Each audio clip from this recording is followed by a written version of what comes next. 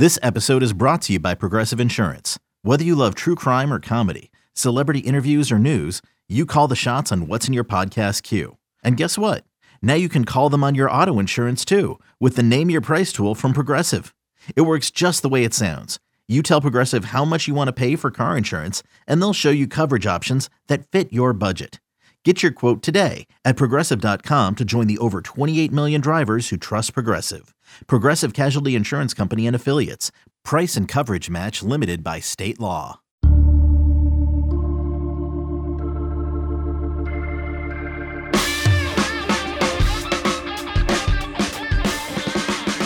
Hey, what's good? Welcome back to another edition of the 24/7 Sports Football Recruiting Podcast. My name is Blair Angulo. Thank you so much for joining us. It's been a very busy month here on this podcast feed and over at the website. Obviously, a lot of recruiting information, a lot of VIP scoop throughout the month as we track down official visitors and new offers and commitments and everything. And Thursdays are typically our day on this podcast feed to take a step back, catch our breath a little bit, and maybe tackle something from a broader standpoint. And this is what we're going to do here today as well with Gabe Brooks. He's a national analyst for 24/7 Sports and is going to be hitting the road this coming weekend for what is one of the bigger events on the calendar every year. And we're talking about the Texas 7-on-7 state championships down in College Station. But first of all, Gabe, how are we doing down there?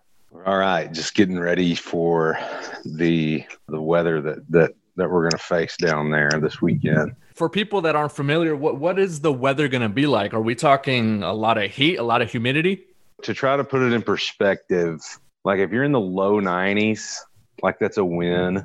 You know, the story I always tell, like it's the most physically brutal event that anybody down here in this region covers of the whole year, because the entire thing is outdoors. It's always in late June or early July. You know, the story that I always relate to people is, I think it was 3 years ago, you know, the air temperature, for the championship game. So like the whole facility, it's like a public park that the city of College Station runs. And I think there's 12 fields and 10 of them are grass surface, but there's 2 in the middle of the complex that are turf.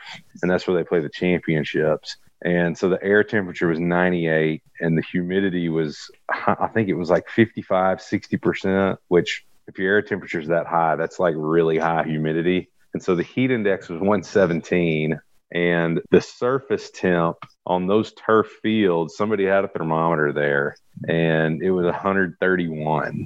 On the way, after the event ended, on the way to the parking lot, the adhesive on my soles of my shoes melted and the soles were coming off my shoes in the parking lot. It's pretty miserable. It's something where you have so you're baking out there. Oh, it's bad. It's real bad. It's a lot of sunscreen. It's carrying around, you know, a lot of water, big water bottles. Fortunately, we are allowed access to the Gatorade and the water jugs that are set up at every field. Every year there are spectators who have to be tended to medically. Like they hadn't done anything crazy, I don't think, but every year you always see or hear of, well, so-and-so's mom or grandma or grandpa or uncle or somebody had to be taken in an ambulance to get hydrated or something like that. So like it's a great event because there's so many players, but it's something that you have to mentally and physically prepare to face. Listen, I know exactly what you're talking about. A couple weeks ago, I was down in Phoenix for the Flight Club presented by Just Chili, and this is the top Phoenix 7-on-7 teams from their high schools. And it was out in Maricopa, about 40 minutes outside downtown Phoenix, about 116 degrees. And I guess what people don't understand is that it'd be one thing to be in that kind of weather just as a normal person, but when you're on your feet for 7 hours, right? 6, 7 hours walking around, going and trying to track down players and watching games. And you're stationary for the most part behind the line of scrimmage, trying to check things out. It does get to wear on you. And I was fortunate enough not to have to sit next to anyone on my flight back home right after that event, because I would have felt sorry for whoever had to sit next to me after baking in the sun for a few hours. But I mean, obviously that sounds like it's not going to be fun. But you missed it in 2020, right? It didn't happen last year. So I guess you're due for a good one here in 2021. Now let's talk about the event as a whole, right? Like this presents you and other analysts, other people that are there evaluating prospects, a really good opportunity to not only look at the top players in the high school environment, but also maybe unearth some hidden jewels in some younger classes and familiarize yourself with the great state of Texas as a whole.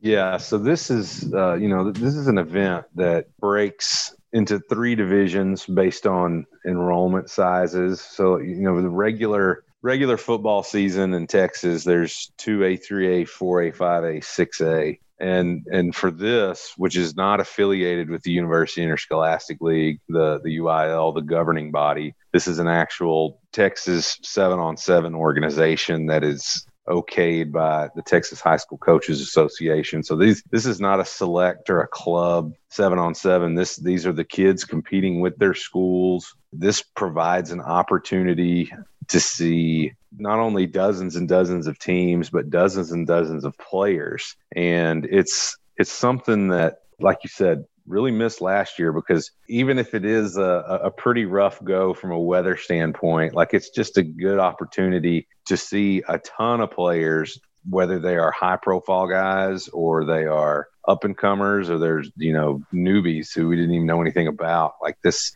provides a very good opportunity. Division III are the smallest schools, Division II is kind of in the middle, and then Division I is the big bracket with what would be 5A, 6A schools during the regular season. So it's something that's really, really a good opportunity, not just for scouting evaluation, but content in general, video and talking to players and coaches and everything. We're joined by Gabe Brooks. You can follow him on Twitter at Gabriel D. Brooks. He's a recruiting analyst for 247sports.com. Now, there's going to be double-digit 4-star prospects or higher, according to the composite here at the Texas 7-on-7 state championships. Are there any in particular that you're particularly interested in checking out or seeing up close and personal? Maybe someone that you haven't been able to see in person in a long time, or someone that could be a riser that you just need kind of that last test, that eye test to kind of look at? Well, there's a couple of guys in the 2023 class that I really want to see. One of them is Jackson Arnold, who we actually have not rated yet because he was playing behind Eli Stowers, the Texas A&M quarterback signee at Denton Guyer. And now Jackson Arnold's taken over as the quarterback at Guyer and has already gotten, several Power 5 offers just based on what he's done in the spring. He's somebody who I look forward to seeing, because he was just, he just got backup snaps last year.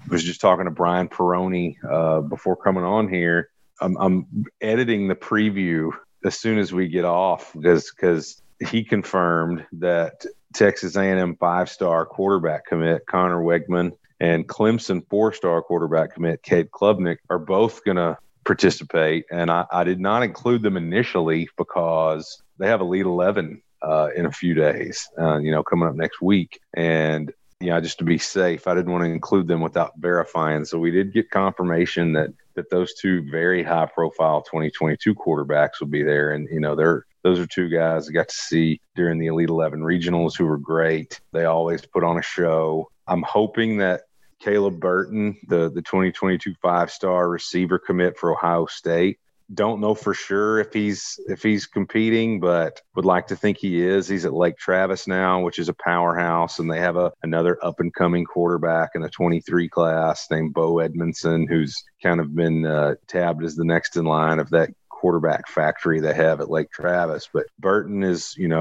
one of the top prospects in the country in his class, regardless of position, and missed pretty much his entire junior year with a knee injury. So we're really, really hoping to get to see him and get some updated context on how he's looking.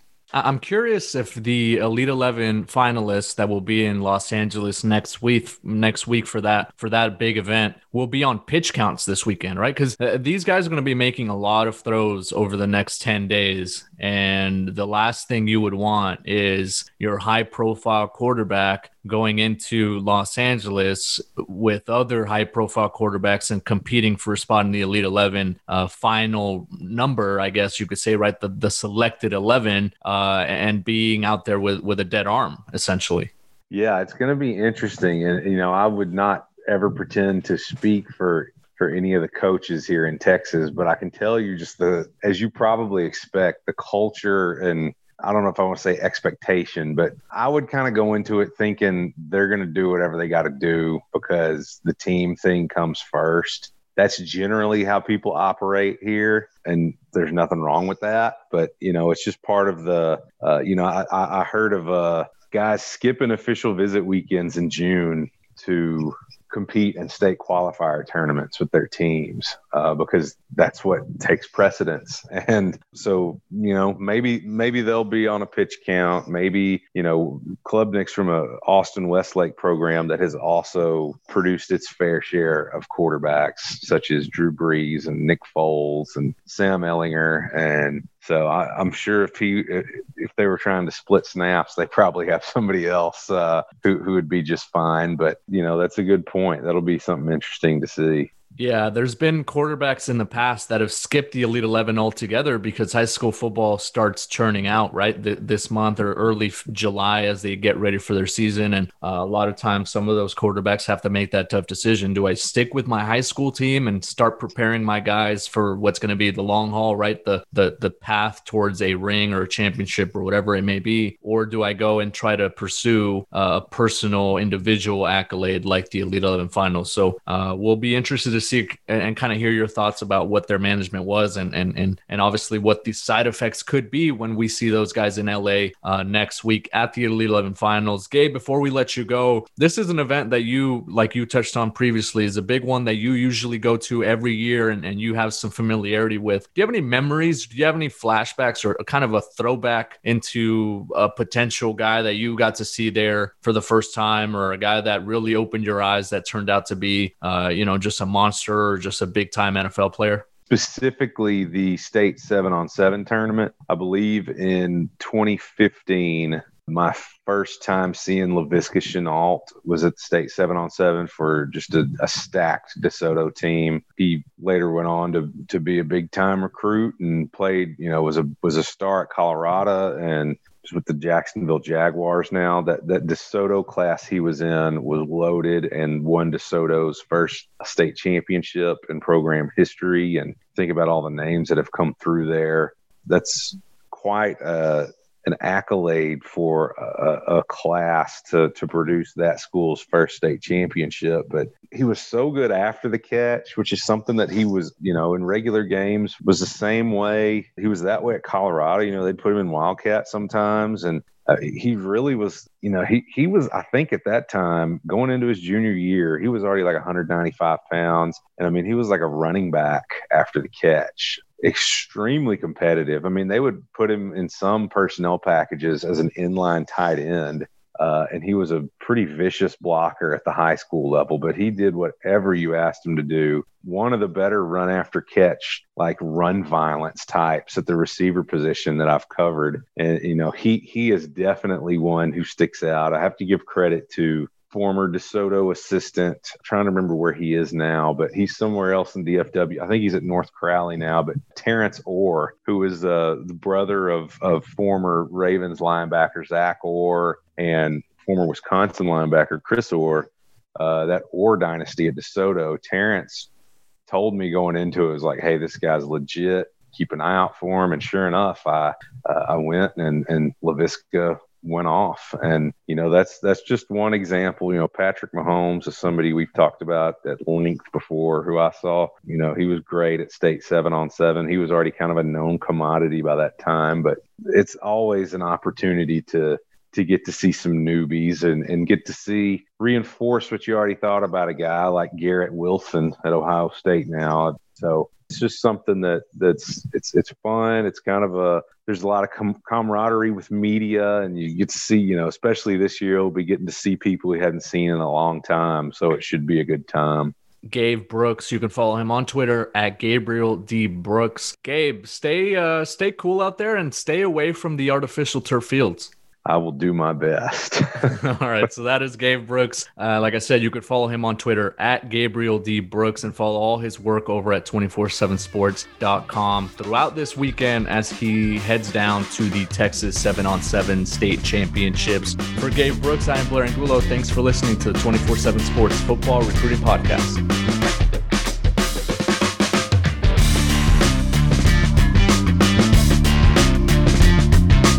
When you have sports mixed with your pop culture, along with humor and celebrity interviews, your earbuds are enjoying The Rich Eisen Show. Dan Orlovsky, are you still a Jaden Daniels is the best quarterback available in the draft guy? I think the three things that make it stand out for me are, number one, I think his ball placement versus man coverage is the best in the draft. Every quarterback in the NFL is accurate. He's got the best on tape. Number two, most transferable stuff to the NFL. And then I think the third thing is pocket peace. Search for The Rich Eisen Show on YouTube or wherever you listen.